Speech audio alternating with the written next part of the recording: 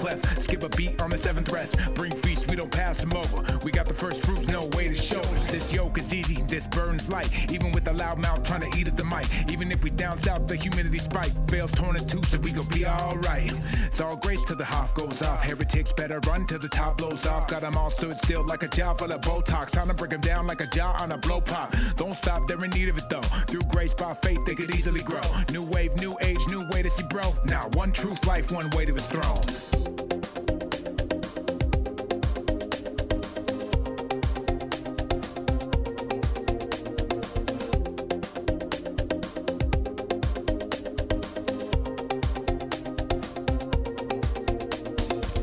Can't live on that bread alone. Every word of God's mouth will fuel me on. That's scripture, that's Christ alone, that's grace alone, that's faith alone. All glory to God, cause that's his alone. Since the land's been slain, we can each belong. The Lord is my strength, my peace, and my song. I'll lay it all down at the feet of his throne. So relax, got it still in control. He knows every care, every fear that you hold. He knows every hair, every need for your soul. Nothing new around here, this story's been told. Bet you feel weak and your life is in tatters. With bruised feet, your body is battered. You can't reach, trying to climb up that ladder. Sit back and hold fast till Messiah matters. It's all grace till the Hoff goes off. Heretics better run till the top blows off. Got them all stood still like a jaw full of Botox. Time to break them down like a jaw on a blow pop. Don't stop, they're in need of it though. Through grace by faith, they could easily grow. New wave, new age, new way to see bro. Now one truth, life, one way to the throne. Bet you feel weak and your life is in tatters. With bruised feet, your body is battered. You can't reach, trying to climb up that ladder. Sit back and hold fast till Messiah matters.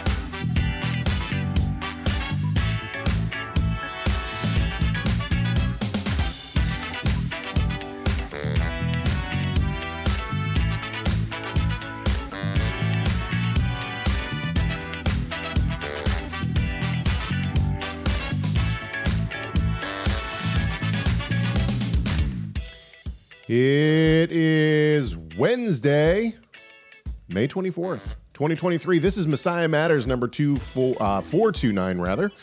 Let's talk about Sacraments. My name is Caleb Haig. I'll be ready, but I'm dealing with some spring allergies. I'm roughing off. Uh-oh. What's up, man? It's been a week. That was been 2 weeks. A lame, what do you call it? It's like the one-liner that you give when you give your name. It's an intro. Intro, yeah. Come on, man! It's your tagline in the beginning. You so my voice, I'm gonna have my clicker on the mute button. So if I have to like cough or something, it won't blow everybody's eardrums. I mean, let's just be honest. We ripped off our intro, the way we do our intro, the way we do all of it from the Podfather, right? And they do it the best. We're never gonna outdo the great Adam Carolla. Or not Carolla. Well, anyway, everybody knows who I'm talking about. If you He's know, funny. you know. He is. No, I'm not Adam Carolla. The Podfather's who I'm talking about. All right. Let's do it. You got anything else to say before we get going? Nope. It's been 2 weeks since we've been around. Last week, my family was on vacation. It was an interesting vacation, to say the least. I'm going to get some stuff going here while I'm talking, and I'm happy to be back. But yeah, it was good to have some time off. Anyway, okay, so we got some interesting things to talk about today. And if you don't know already, you should know this. We do a different show on Fridays on this channel called Mystery Bible Theater 3000. I think everybody knows that by now. It's going to be a good one this Friday. We've already recorded it. I think it's interesting, to say the least.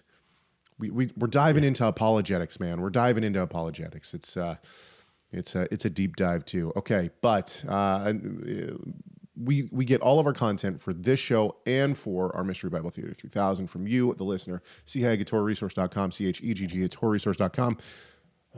Pardon me. You can also call our comment line 253-465-3205. It's 253-465-3205. It is not a someone you're going to talk to. You're not going to talk to one of us. It's you're AI. You're going to talk to an answer machine. And so you can tell us how much you love us, hate us, disagree with us, agree, whatever. It doesn't matter. Ramble on as long as you want. We may or may not listen to the whole thing if you ramble too long, but I listen to every single one of those messages. All right. And if you are interested in listening to past shows, MessiahMatters.com. You can also find merch and all sorts of other things there. Become a member, become an executive producer. Speaking of executive producers, I'll bring those up in just a second.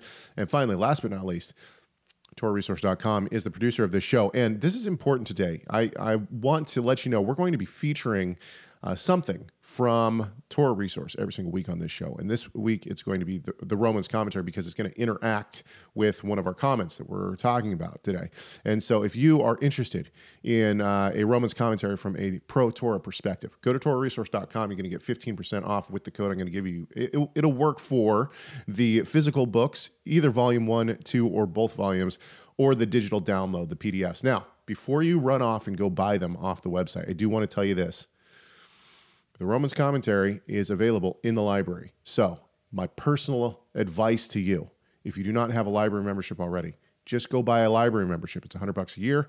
Buy the library membership, and then you can go download every single PDF book that we have. That's what you should do.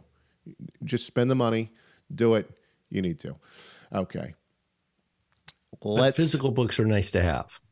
Physical books are nice to have. And if you want it, here's the code. I'll give it to you right now. It's in the description of this YouTube video. Go to TorahResource.com at checkout. Put the coupon code, all lowercase, MMROM. So Messiah Matters Romans. So MMROM23. That's it. I'll put it in the chat too for anybody who might want it. In this room, but it's a nice big 2-volume set. It's a bigger. It's a bigger size book, so it's more like a workbook size. The Romans commentary is plenty of room for making notes in the margins, things like that. That's right. So, and I like a physical book. I like a physical book too, but the point here is simply, think of it this way: you can get your PDF books, and you can also get over 4,000 hours of audio, and somewhere in the vicinity of over 3,000 hours of video. It really is a great deal. Everybody should have a library membership no matter what. It's equivalent to the domestic that's my opinion. Product of like a small country. That's exactly right. That's exactly right. Let's bring our producers up, and then while they are up here, thank you, producers. That's right. Okay, so while that's happening, while they're up, what we're going to do is we're going to jump in. Now, as I said, we haven't been around for 2 weeks, so we're just going to, since we've been talking about the Romans commentary, let's go into it. Trenton Heath has commented 2 different comments on our videos that we're going to look at, and we'll go through these semi-quickly. So this is in a video, I think it was on a video about the Sabbath, Gentiles and the Sabbath, whether or not Gentiles have to keep the Sabbath. Now, for those who are unaware, Rob and I fully affirm the Torah, the laws of God, for all covenant members. Now, you're going to have to determine whether or not you think you're a covenant member with God or not.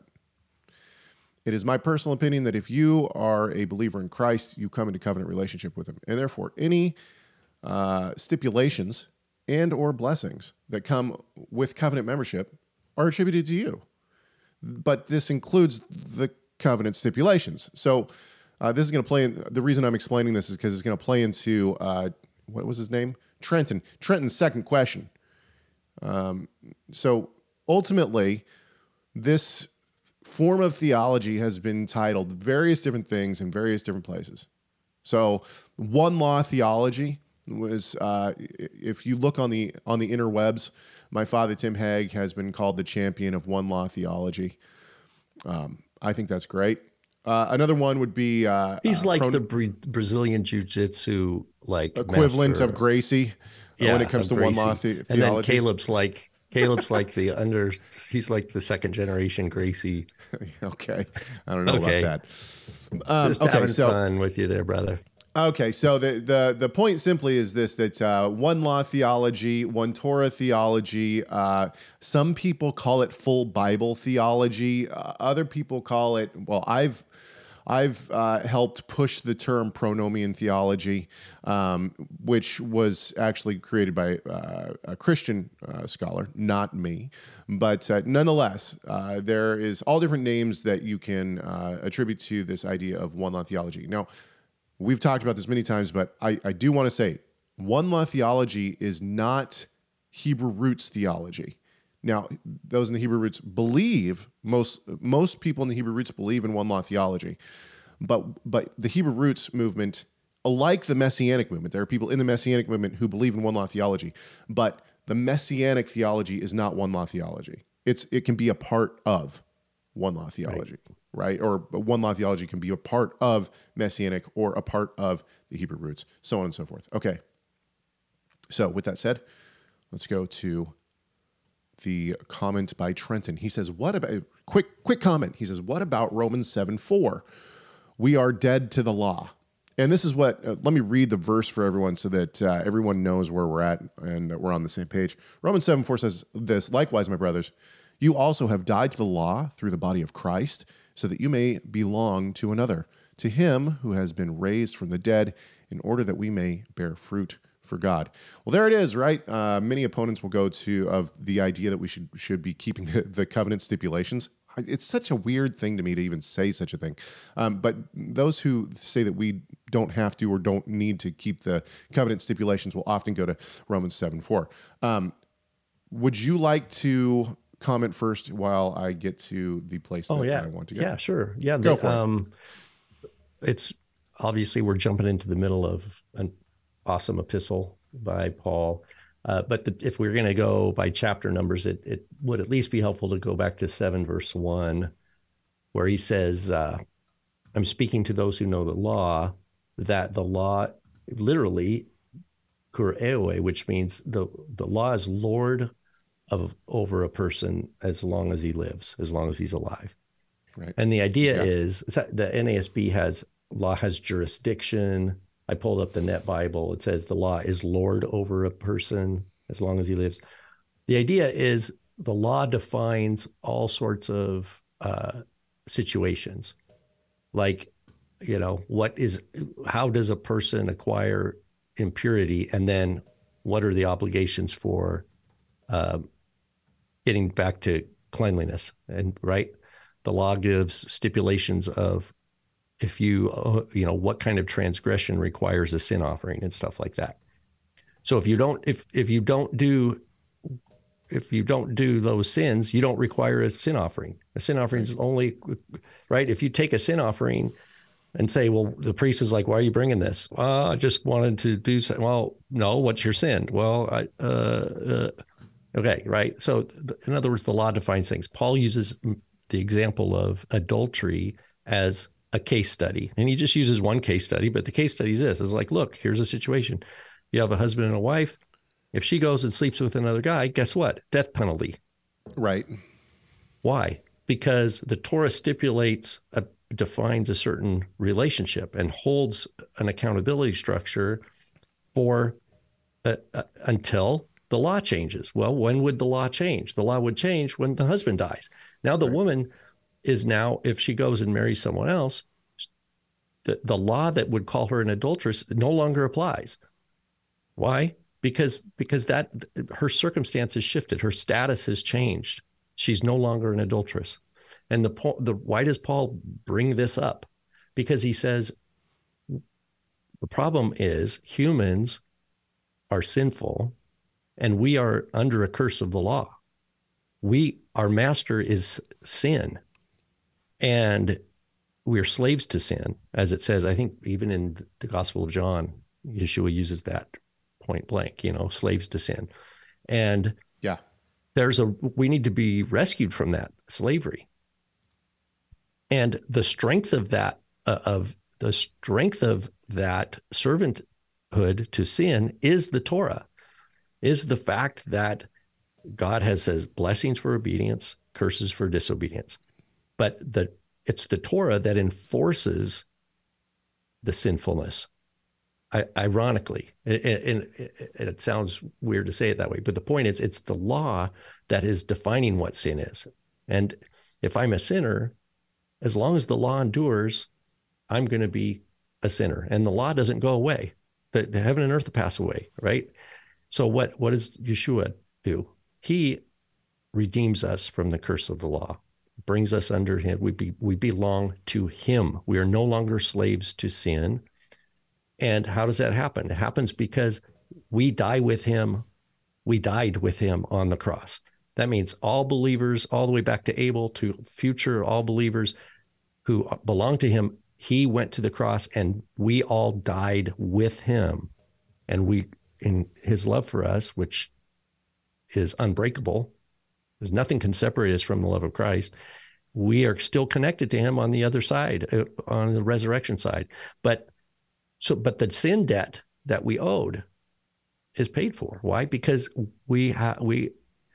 the obligation to pay for the sins, for the obligation before God's law to pay for our sins has been paid. Why? Because we are reckoned as dead.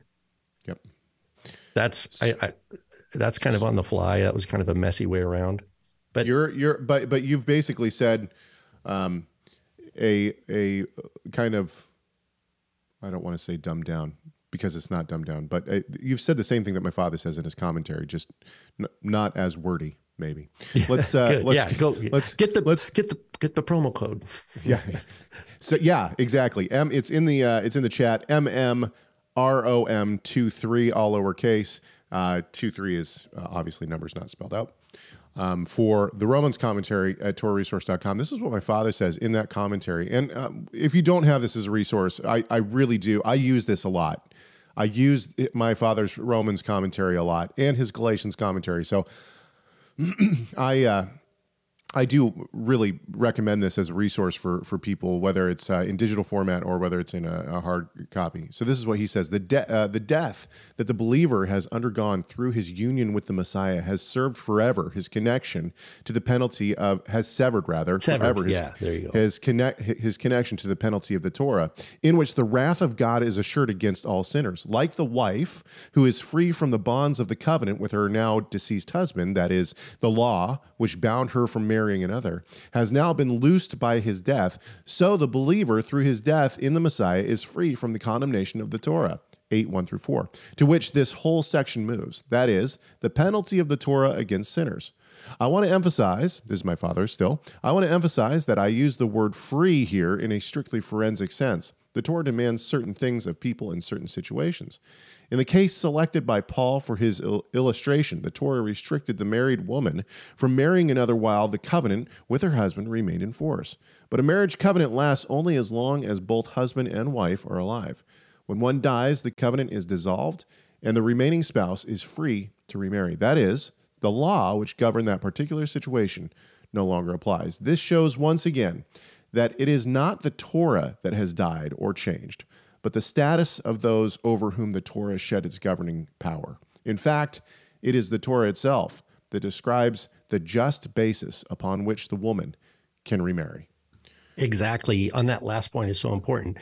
The idea is she can go, her husband dies. She is now freed from the constraints that the Torah defined for that relationship.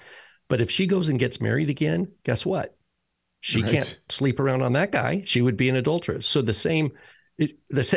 she's now under a new law, so to speak. What governs the marriage in the first place? The covenant overall. Yeah, the law, right? Yeah. So the idea of going and marrying another once again talks about obeying the law. Exactly. Yeah. She can't cheat on that guy and be exempt. But I've heard people read that to say that God was in a pickle because he married a woman, Israel. Oh my gosh, yes. It's so bad. Israel sinned, and so he couldn't marry her again. So God himself had to die and be resurrected so he could marry her. It's so bad. So have you heard that kind of thing? Yeah, and every time we bring it up, Oh yeah, I think we probably, yeah. every time we bring it up, we get emails from people trying to show us how that's exactly what's going on. Every time. You don't need save the emails. Because that's now what I'm happened. not convinced in any way, shape, or form. Okay, let's stay with Trenton here because he asks another question. Where are we? Where are my notes here? Trenton asks this question. He says, "Can you show me now?" This Trenton's line of thought all has to do with Gentiles and the covenant obligations. That is the Torah or the law, right? So why should Gentiles keep the law? He says, "Can you show me the verse where it says the Gentiles are required to keep kosher in the end times?" I'm very interested in that. Thank you. I mean this in a sincere way. Yeah, Leviticus 11. So we can go to pretty much any place in the Bible and show how the covenant applies to covenant members, right? Matthew 5:17 and following, right? So there's plenty of places where Romans 3:31. There's plenty of places where we can go and show that. First, let's build this case a little bit by showing that the covenant obligation is for Jew and Gentile. So Exodus 12:49. This is in the context of the Passover. There shall be one law for the native and for the stranger who sojourns among you. Interestingly, the opponents to one law theology will often say, well, this is only talking about the Passover. Well, to keep the Passover, a Gentile has to what? Be circumcised. Paul tells us that a person who is circumcised, the whole law applies to them, right? So the idea that a Gentile can be circumcised, celebrate the Passover, and then not keep the rest of the Torah, what are you talking about? That makes zero sense. Leviticus 7:7, the guilt offering is just like the sin offering. There is one law for them. Numbers 15:16, one law and one rule should be for you and for the stranger who sojourns with you. Numbers 15:29, you shall have one law for him who does anything unintentionally. This, by the way, is the reason that this has been called one law theology, right? So you can go through the Torah. There's plenty of places where the Torah is going to tell you there's one law for the sojourner or the stranger, however you want it, the ger, and one law for the native born. You can't separate the two. They are both covenant members, right? And we can show this even by the Exodus itself. There's a mixed multitude that comes out of Egypt, yet the mixed multitude, God doesn't say, hey, look, these laws are only for the native born, like the descendants of Jacob. All the other people who came out of Egypt, you just go do your own thing. Don't listen. Earmuffs, right? Like, don't listen to this part. He doesn't say that. No, everybody's to be circumcised. Everybody's to do these things. Everybody's to keep the Sabbath. Everybody's to keep the law. It is the covenant stipulations. Now, go to the apostolic scriptures, to the New Testament. Same thing. Christ never tells us, oh, by the way, these laws are not for the Gentiles. That's right. What is confused often is what Paul's talking about. And when Paul seems to make these statements against the law, what we have to understand is Paul is clarifying for the Pharisees and other Jewish sectarians, as well as for Gentile believers, that righteousness is by faith. Right. A person who goes, oh, I think I'll be circumcised. Oh, now I'm righteous. That is bad theology. Paul would say that's sectarian. You're getting into like this little special sectarian holiness kind of movements where it's like, oh, we're like, we know how to wash our hands, right? And we wash our vessels, and we're not going to eat at your house because we don't know how you wash your hands and how you wash your vessels. And same thing happens today, by the way. Oh, wait, you're a Gentile? I know people who remain in the Christian church probably haven't experienced this. Walk into a Messianic synagogue sometime. Ask how long it would take for your child to be able to have a bar or bat mitzvah, or for you to have a bar or bat mitzvah. There is a significant amount of Messianic places and even Hebrew rooters, right, who will say, if you're not physically Jewish, you can't say these prayers. We have special prayers for you. If you're not physically Jewish, your kids can't have a bar bat mitzvah. If you're not physically, there's all these different things. It is ridiculous.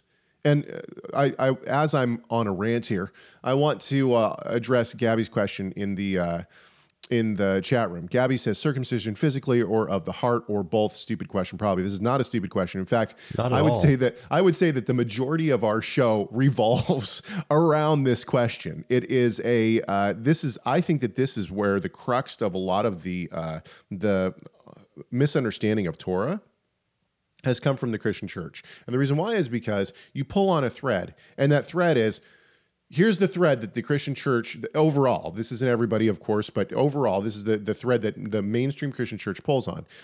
We don't have to be circumcised physically anymore. Paul tells us that. That's the thread. And they start pulling on that. Well, if we don't have to be circumcised, then what? Well, we're not we don't. Well, that's why is that? That's because that's ceremonial.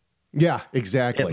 It must be the exemplar ceremonial law. Then all of a sudden you've smuggled in this concept of moral versus ceremonial versus civil, and you start thinking, oh, I'm learning to think like Paul thought. Paul's my teacher, and I'm actually taking Paul classes and learning how to think about the Torah. And yeah, we got to hear Paul correctly, and he's not doing that. Well, but there is a great book. We've talked about this book several times. There's a great book on the Fiscus Judaicus, and if you don't know what the Fiscus Judaicus is, it's a tax that came in after the temple fell. Rome thought that the Jews, well, if they were giving their money to this temple that's no longer around, where are they giving their money now? Well, we want that money, so we're going to implement a tax to the Jews. If you're Jewish, you have to give us that tax. It was a lot of money, by the way. According to the book that I'm thinking of, I don't have the name in my head. Maybe I'll be able to find it later. But according to the book that I'm referring to, the scholar, she says that it was equivalent to about $2,000 to $3,000 in gold today. So you had to have it like physical gold. It couldn't be like assets. Anyway, the point is that each year you had to give this. And there were requirements. How did they know that a person was Jewish or not? Well, they were circumcised, they kept kosher, they kept the festivals, they kept the Sabbath. So it's pretty interesting that, and I think that we can see a progression of this, that the Christian church says, well, yeah, that's how you tell a person's Jewish. So how do you get rid of those four things? How do you get rid of circumcision, kosher laws, Sabbath, and festivals? Notice that it's the earliest things that the church throws out. And I don't think they threw them out. I think that there's some misunderstanding on this. I don't think that the Christian church threw them out thinking, oh, well, I don't want to do these. I think that literally what it was the people who are responsible for killing Christ, our Lord, they look like this, and I don't want to look like that. And so if we can theologically get around the things that make us look like the people that oppose Christ, that deny Christ, then how do we do that? Well, and there's a lot of factors. The early believers were being persecuted. They didn't have autonomy. There was like a big, huge shift in history, right? The destruction of the temple, and that's the year. That's when the Roman Colosseum started getting built, was 69-70 under Vespasian and Titus, right? And they're saying that's Jewish money maybe, and even Jewish labor went into building. So there's this huge shift. There is a persecution of believers. And so people who know the word are very rare in the world, right? And so that's when we have the Bible going out and we start seeing, different translations over the first, few centuries of Christianity. We have the spread of the Gospels, but we don't have, we have early church fathers, right? We have Tertullian Justin Martyr, Tertullian. We have Augustine and Jerome by the 5th century. Origen earlier than that, I guess, Chrysostom. But even them, those are mostly elite, fairly well-to-do men, fairly well educated, but we can see the limits of their education. They didn't have access to information. So what happens when you have this avoidance and the suspicion, between Jews who don't believe in Yeshua and Jews and Gentiles who do believe in Yeshua? They don't necessarily trust each other. And so it is a difficult time, and you put the persecution on there. But to me, it's all in God's wisdom, because like we're celebrating, we're coming to Shavuot. Yeshua said, "You will be my witnesses," right? In Judea, Samaria, right? And to the ends of the world. So the idea is, Yeshua said, with the empowerment of the Holy Spirit, they're going to go out and the message is going to be spread independent of what the world domination systems were doing. The word was going to go out. And where we are, we're kind of at the end of the age. We're able to look back and see how it spread, and that it, God wasn't in a hurry. He wasn't going to, but this wasn't just going to be 50 years or 100 years, but Right. over 2,000. So I want to go back real quick, and I want to address Gabby's question straight on. Circumcision physically or of the heart? Yes. Now, I received an email recently from someone who said he is now in a relationship with someone. Their child is not circumcised. The child is 5. Do they circumcise or not? These kind of questions are outside of the scope of things that I'm able to answer. I don't know. That's wait until the child is old enough to make that decision for himself. That's usually where I'm advice. at. That's if you're not going to do it as an infant, don't. It's up to them at that point. Yeah, because that's going to be. There's no way that 5-year-old's not going to understand, and that's what I said. But here's the point.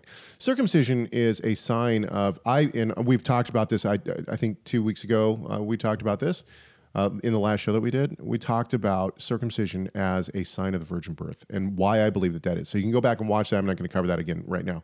But I believe that it is a covenant sign, and I do believe that it is still in act today. I don't think that there's anywhere in Scripture that tells us that God's covenant no longer stands, and that the covenant obligations don't stand. Now, with that said, if you are not if a man is not circumcised and he thinks to himself, "Well, I'm going to get in by being circumcised," wrong. That's not. The heart has to change first. Right. That's where Paul says, "No, you're confusing righteousness and faith with just deeds." Right, and this is what we talk.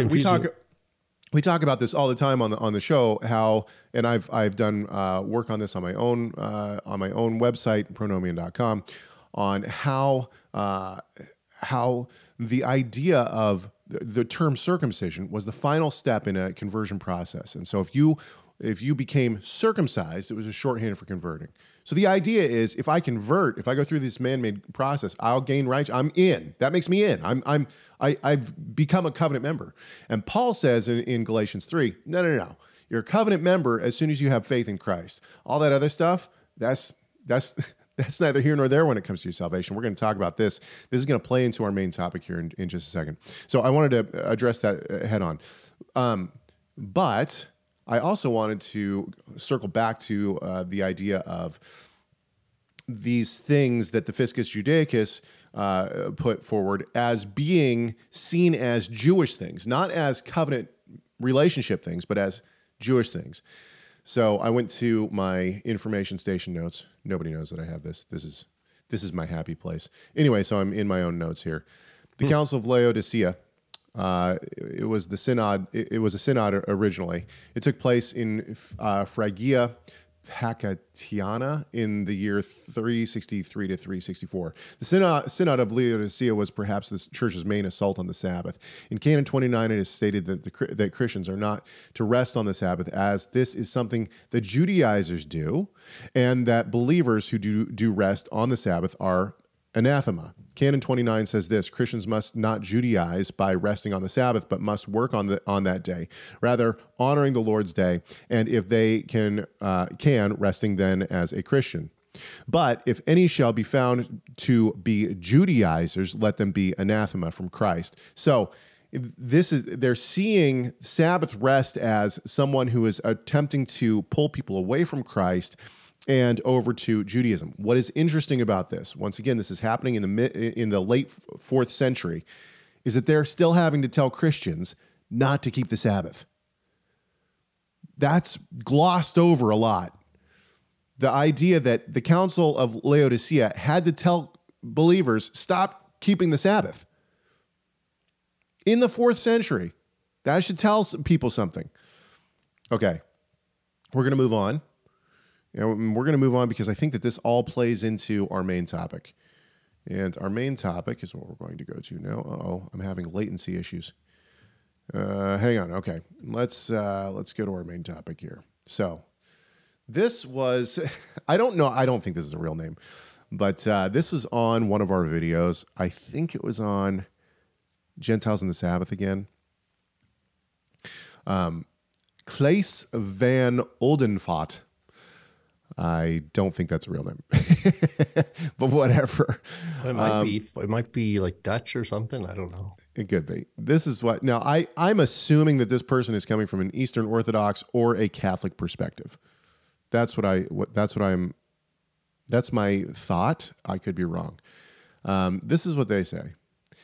So you have no regard for Christ's resurrection. This is, I don't know why someone would even say that. This to me just comes from, I actually don't think that this is meant as a actual like question, obviously. This is more of a statement. You don't have any regard for Christ's resurrection, because anyone who watches our videos would know that we are extremely heavy on the idea of the resurrection, the ascension of Christ, and that Christ continues to do intercession for his chosen ones, right? And so this is he starts. I think it's a he. He starts with a dig. He starts with a dig to try to stir the pot up a little bit. Okay, whatever, that's fine. The first Christians, who were Judeans, attended the temple and synagogues until they were thrown out for following Jesus, proclaiming him to be the Messiah. When was that? How do we know that? Yeah. Acts 21, they're still going. Right. Yeah, so exactly. If you're looking at Acts 5 and saying... Acts 21, they're still going in Rome. And here's the thing. That's at least 20 years after Paul's conversion. 20 years. So we're going to need some receipts on that. Can we say that every synagogue in the ancient Near East in the first century was throwing Christians out? And if so, can you say it one more time? Can you show me where every synagogue was throwing Christians out of the synagogue in the first century? I don't think so. Yeah, of course not. Yeshua in the Gospel of John, I think it's in the Gospel of John. He says, there will be times where you will be thrown out of the synagogue. But that is local. It's not like they had internet and could email like instant communication with all the leaders of all the synagogue communities. No. Paul, even in the book of Acts, during Paul's missionary journeys, sure, he'll get kicked out. But guess what? He goes to a new city and goes right to the synagogue on Shabbat. Acts 28. What happens? He goes, right? He goes to Rome and they say, we haven't heard anything bad about you. We haven't heard that you're teaching anything wrong. Come on in. And what does he do? He goes into the synagogue and he teaches in the synagogue in Rome in Acts 28. Okay. So anyway, I think that this is a false statement. Well, he's at the end of Acts 28, he's in prison, but I don't remember. I haven't looked at it lately. Anyway.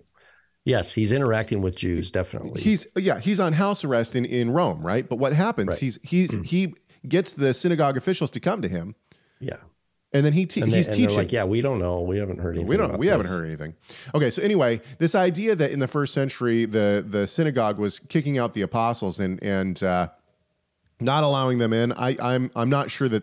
I think that this is an idea that people have, but I don't know if it's 100% accurate. There is possible that he's thinking about the development of the Birkat Minim, where, and again, we don't even have the earliest.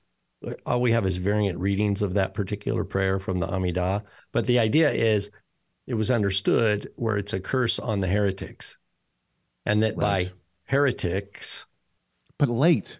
You're talking late, man. Are the followers of Yeshua.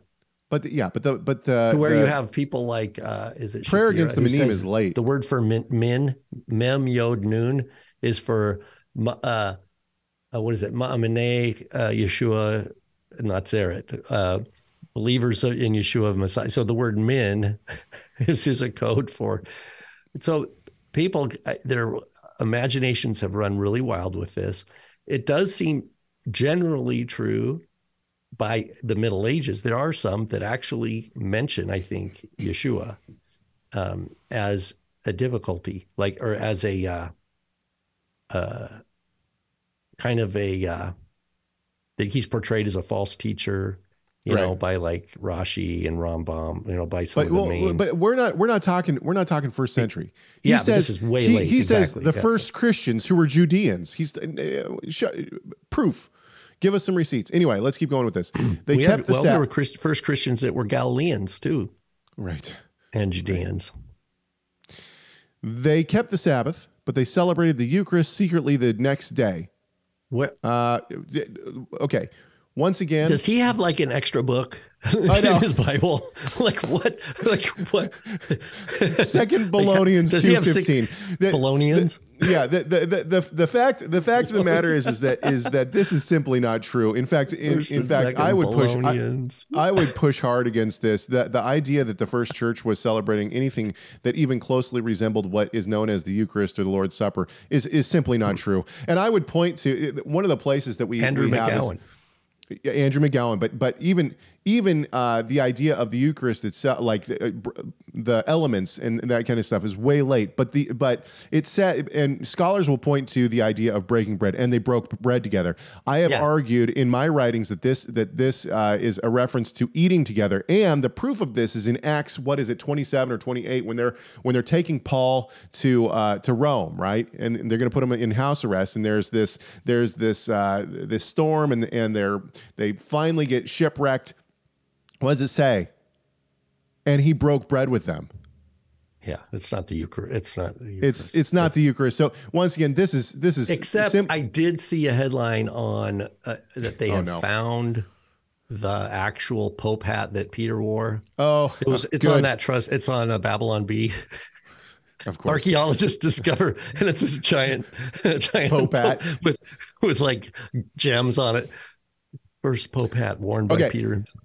Hang on just a sec. Remember, so let's keep going with Claes's comment. Remembering Christ's triumph over death, which proves his messianic identity as God of Israel. Well, I agree. Never mind. Not God. And this is. I think once again he's trying to dig on like Messianic Judaism or something like that. Which shows a lack of understanding of where we're coming from. Not the point. He says in brackets, not G_D. Yod He Vav He cannot be pronounced by pious Jews, but Yeshua can be. He is the name. Okay, I'm not even going to get into that. So he goes on. So. Enthusiasm to appropriate all things Jewish has made you no longer Christian. And once again, what are you talking about? What are you talking about? Yeah, you need to watch our show a little bit more. Okay. Evangelicalism deprives its followers of access to mysterioi, and that's written in Greek. And then he tries to translate it as sacraments. We're gonna pause right there. We're going to go back to my information notes, my information station. Let's find, let's just search for it. 6.8. Okay. So here's the question. What do you mean by sacraments? I think that this gets thrown around a lot, but what do you mean by sacraments? What is a sacrament? This is what I say in my notes. These are not notes meant for other people. These are notes. These are my study notes. So Augustine originally was the first to attempt to define the term. He said that two things made up a sacrament. Number one, it was a sign that was attached to a divine thing. Number two, the sign must bear some resemblance to the thing to which they are sacraments. Augustine's definition was all the church really had to go on until the 12th century, when Hugh of St. Victor gave his own definition that entailed 4 elements. Hugh of St. Victor said, it must be a physical material. Now, this is where the church took umbrage with it, because it did not encompass some of the things that the church wanted to be sacraments. So, Hugh of St. Victor said, it must be a physical material. It must have some kind of likeness to the thing it signifies. By the way, where is any of this in Scripture? It's not. Okay, there must be some form of institution, that is the words of institution or something like that. There must be an efficacy by which the sacrament is capable of conferring the benefits which it signifies to those who partake in it. Okay, now, Hugh of St. Victor had given a definition of sacraments that left many unhappy, since at the time of writing his definition, the church recognized 7 sacraments. They were baptism, confirmation, the Eucharist, penance, marriage, ordination, anointing the sick with oil, or what was referred to as extreme unction. This was resolved by Peter Lombard in his book, 4 Books of the Sentences, which was compiled in Paris in 1155 through 1158. Lombard avoided any reference to anything physical, which allowed the 7 sacraments to remain. And of course, that became the 7 sacraments of the church. So the question that I would have for the person writing this comment is simply this: what definition of sacraments are you taking? Do you believe that there are 7 sacraments, as the Holy Catholic Church, I'm putting that in air quotes, has put forward? Are you agreeing with Augustine? Are you agreeing with Hugh of St. Victor? And where in the Bible are you understanding the idea of sacraments? This is important for the rest of his comments, by the way. So he throws this word around sacraments as if we're just going. So the Baptists only take 2 sacraments. The Catholic Church takes 7. Which one are you taking? So there's not even a good, solid agreement among Christianity. Now, obviously, anyone who's going to say, well, the 7 sacraments because of the Holy Catholic Church, we're going to take exception to that as well. Okay. Having never this, by the way, is back to Claeus's comment. So, He says, evangelicalism deprives its followers of access to the sacraments, as you have no apostolically ordained priests to do them. Let's stop right there. And there you have it. This is a really interesting comment. This is the same argument that the ultra-Orthodox Jews have. Right. Of why you need to listen to them. Because they have the oral Kabbalah, they have the Mishnah, they have it goes all the way back to Moses. And it doesn't matter if you read the Bible or whatever, Jesus, not Jesus, anything like this, unless you become a disciple of the rabbis, you're transgressing your covenant obligations in their view. This whole argument goes back to the Donatist heresy. And I call it a heresy not because I think it necessarily is a heresy. Rather, I call it a heresy because that's what the Catholic Church has deemed it. The Donatist heresy is whether or not a person, this all starts with people who deny the faith because of persecution, then come back to the faith. And the question is, a priest who denies the faith, can they, the sacraments that they administered beforehand, like communion, does it count if they were a defector? This is the whole Donatist conundrum that goes on. And there's a lot of history behind this, okay? So ultimately, my point is this: I reject any form of Christianity that thinks that it can establish a new priesthood that is not given by the Bible. In other words, if you are outside of the Levitical priesthood, you are not a real priest. And therefore, you are a false religion in some way, shape, or form. Now, I'm not saying that anyone who is a Catholic who has a priest, or anyone who is a Church of England or anything like, I'm not saying that everyone is a heretic or that people aren't saved because they, because they believe these things. What I'm saying is that there is no such thing as a legitimate priesthood in these sects of Christianity. It is false. So any form of Christianity that attempts to say we have a priesthood, that is man-made. The priesthood is Levitical. That's the only priesthood there is. God does not set up another priesthood. Now, people are going to go to the idea of you are a nation of priests and what that means. I don't think we actually have time to describe what that might mean, but I believe that this means that we have the ability to look at the Scripture and the covenants and interpret them within our communities. That's what I think. I don't think it has to do with offering sacrifices. That's not what it means. You are a nation of priests. It doesn't mean that everyone's going to be a high priest in the Holy of Holies. It doesn't mean that everybody's going to be, singing in the temple complex. That's not what it means. So the idea that I have to have a false priest administer something to me to be a part of the church, show me in the scriptures. You're not going to be able to find it. It's really, in a way, you could say, if you just replace his use of the term evangelicals with reformers, he's voicing the anti-Reformation.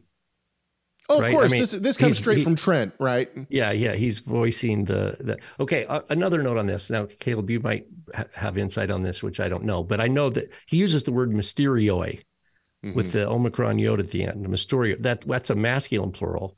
And I know it sounds kind of Greek geeky, but in Scripture, mysterion, it's mysteria, it's feminine, and it's always. In the Scripture, Yeshua talks about, to you it's given to know the mysteries of the kingdom of God, or Paul says, that God revealed the mystery which was hidden beforehand, and that he would pray for me that God gives me utterance to speak his mysteries to the Gentiles, stuff like this. It's talking about the preaching of Yeshua with the full testimony of the law and the prophets. Right. Yes. That's what it is. And Yes. So the myth is the revelation. Like he even refers in Galatians 1, he says, when the one who called me by his grace, separated me from my mother's womb and revealed, it was pleased him to reveal his son in me that I would preach him among the nations. Okay. The idea is that the true knowledge of Christ is a revelation from God. It doesn't come from man. Faith comes by hearing. It's people who love God preach his word and they sow his word, but it's God who gives the increase. And that increase is when a heart hears and believes. And that comes from God. That's birth from above. And that's what Paul's talking about when he talks about the mysteries. And so the reason why I'm wondering, did he use the masculine plural, mysterioi, because is that a term that's hijacked? Is it used in a masculine? It's not a masculine Greek word. It's a neuter. And so I wonder if this guy's trying to present himself as something he's not, like I'm going to sneak a little Greek in here, but in sneaking Greek, he displays, it's like those. He shows his hand. Okay. Just like there's Hebrew roots congregations, you learn their name and you're like, oh, it's like. That doesn't work in Hebrew. That doesn't mean what you think it means, man. Someone thought it was in English and then they just did their best. And it's like, no, they don't understand like construct states and like when to use a definite article and when not. Hey, by the way, wait. I want to stop right here. And I'm not hating on people. I'm just saying the misspelling of a Hebrew word is what got my father into the Messianic movement in the first place. Really? Oh, you didn't? Yeah. So remind me. We used to go to this bookstore. It was a Christian bookstore called Good News Books. It was right on 6th Avenue, right? And we'd go there and we'd look around and whatnot. They had a board, and on that board, you could put business cards and whatnot, pastors and all this kind of stuff. Well, my dad saw a business card for a Messianic congregation called Beit Simcha, but they spelled it wrong. And my dad was fairly fresh, 10 years, I think, out of, or maybe more than that, 15 years. So he knew, or whatever. But your dad, he's right. He did a lot of intense Hebrew. He had an awesome Hebrew prof. And right? so he, if you know my father at all, you know that he's not going to let this go. This ticked him off. Like, how is a Messianic synagogue? So did synagogue? He like take the card? Yeah, he took it and called him and said, yeah. Hello. Do you realize that your name is misspelled? How many of these are these all over town? Yeah, that's my dad too. Can you recall these? I actually don't think he called him. I think he went there to tell them. And and to check it out, but he went there to tell them. Anyway, not the point. The idea is like, okay. And that's okay. We all make typos. So, but mysterioi, a masculine plural, that's a little bit, that's a special case. Like, it's like, wait a minute. Like, so, okay, but you're presenting yourself to be something you're not. This last part, it goes back exactly to what we were talking about when we were talking about Gabby's question and the idea of being circumcised for righteousness' sake.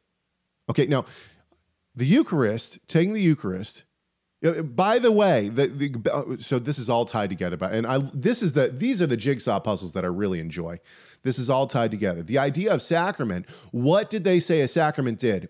As they're forming this theological doctrine of the sacraments, what did they say that the sacraments did? They said that the sacraments imparted grace to those who partook of them. So God's grace, and this is not grace like he smiles his face on you. No, you didn't have enough grace to be saved. The more grace you got, the closer you came to heaven. So the sacraments impart God's grace to you and bring you closer to equal level of grace, of what you need to be good. So now they've just replaced a bad view of circumcision with a bad view of that is exactly right of the Lord's Supper. So instead of the Jews saying you have to be circumcised to be saved, now it's you have to take the Eucharist to be saved. And we see this, and in case you think that I'm off the rails here, we see this in this gentleman's comment.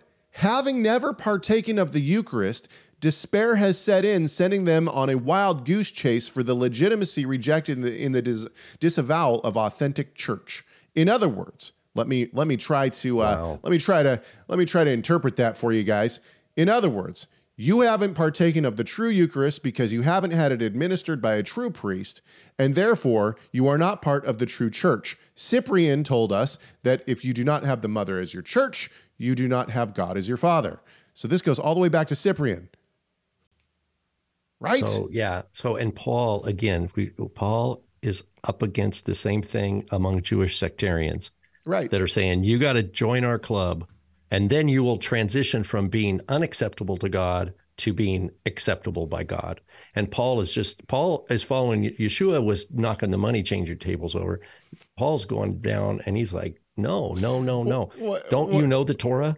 Abraham trusted the Lord, and it was reckoned as righteous. And that's the core. Paul, and that's the thing. They can't avoid that passage from Genesis, but it's the tip of his spear many times because it confronts the sectarian and their false conception of righteousness, their false conception of what it means to be acceptable.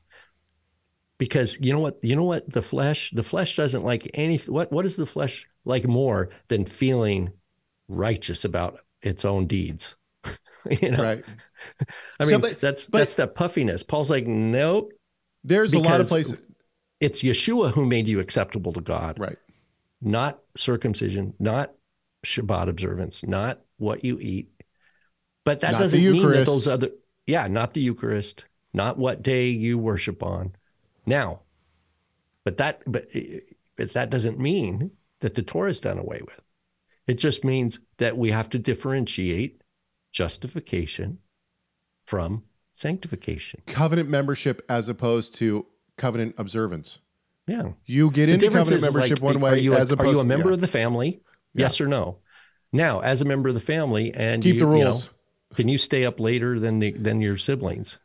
Or can you, we have one child that doesn't have to do any chores, but all the other children have to do all the chores. Right? That now we're dealing with character formation. We're dealing with sanctification. One of our two things on this. One of our executive producers, Bobby, in the chat room says, grace equals sacrifice equals priest, i.e. magic Jesus bread. Perfect. I think that it is important to note, I actually agree with Cyprian in his comment. He who does not have the church as his mother doesn't have God as his father. Now, I'm going to disagree thoroughly on what Cyprian probably believed was the church, right? I believe that as covenant members, we become part of the family of God, the ecclesia, the assembly of God. Which Paul calls is the Jerusalem above. The heavenly Jerusalem is your mother. He says that in Galatians. It has to do with citizenship. You're a citizen. Right. And ultimately this idea of grace being imparted through the sacraments, this actually works out in the Catholic favor in some ways, except for all the scripture that it denies. But nonetheless, it works out in the idea of, I would go to, well, what about the thief on the cross? And I believe that the Catholic response is going to be that the thief on the cross still had to go to purgatory and still had to pay for his sins up until he got enough grace to move on, until he's good to go. Okay, yeah, I'm not up on that. Anyway, I know that if I remember, I think I had a chat with, it was Spike and I know you did too, in earlier chapters of your life, Caleb, have specific targeted Mormon interactions, right? Right. And I remember talking with Spike, and he was telling me about I think we've talked about this years ago, but they have the quad or whatever. It's like got the Book of Mormon and doctrines. Right. It's like the triplet. But if you go and look at their definition, you go into that and you look at their definition of grace, it's very similar. It's God's grace is to like some sort of divine favor after you've done all that you can do. So it's a work-based achievement.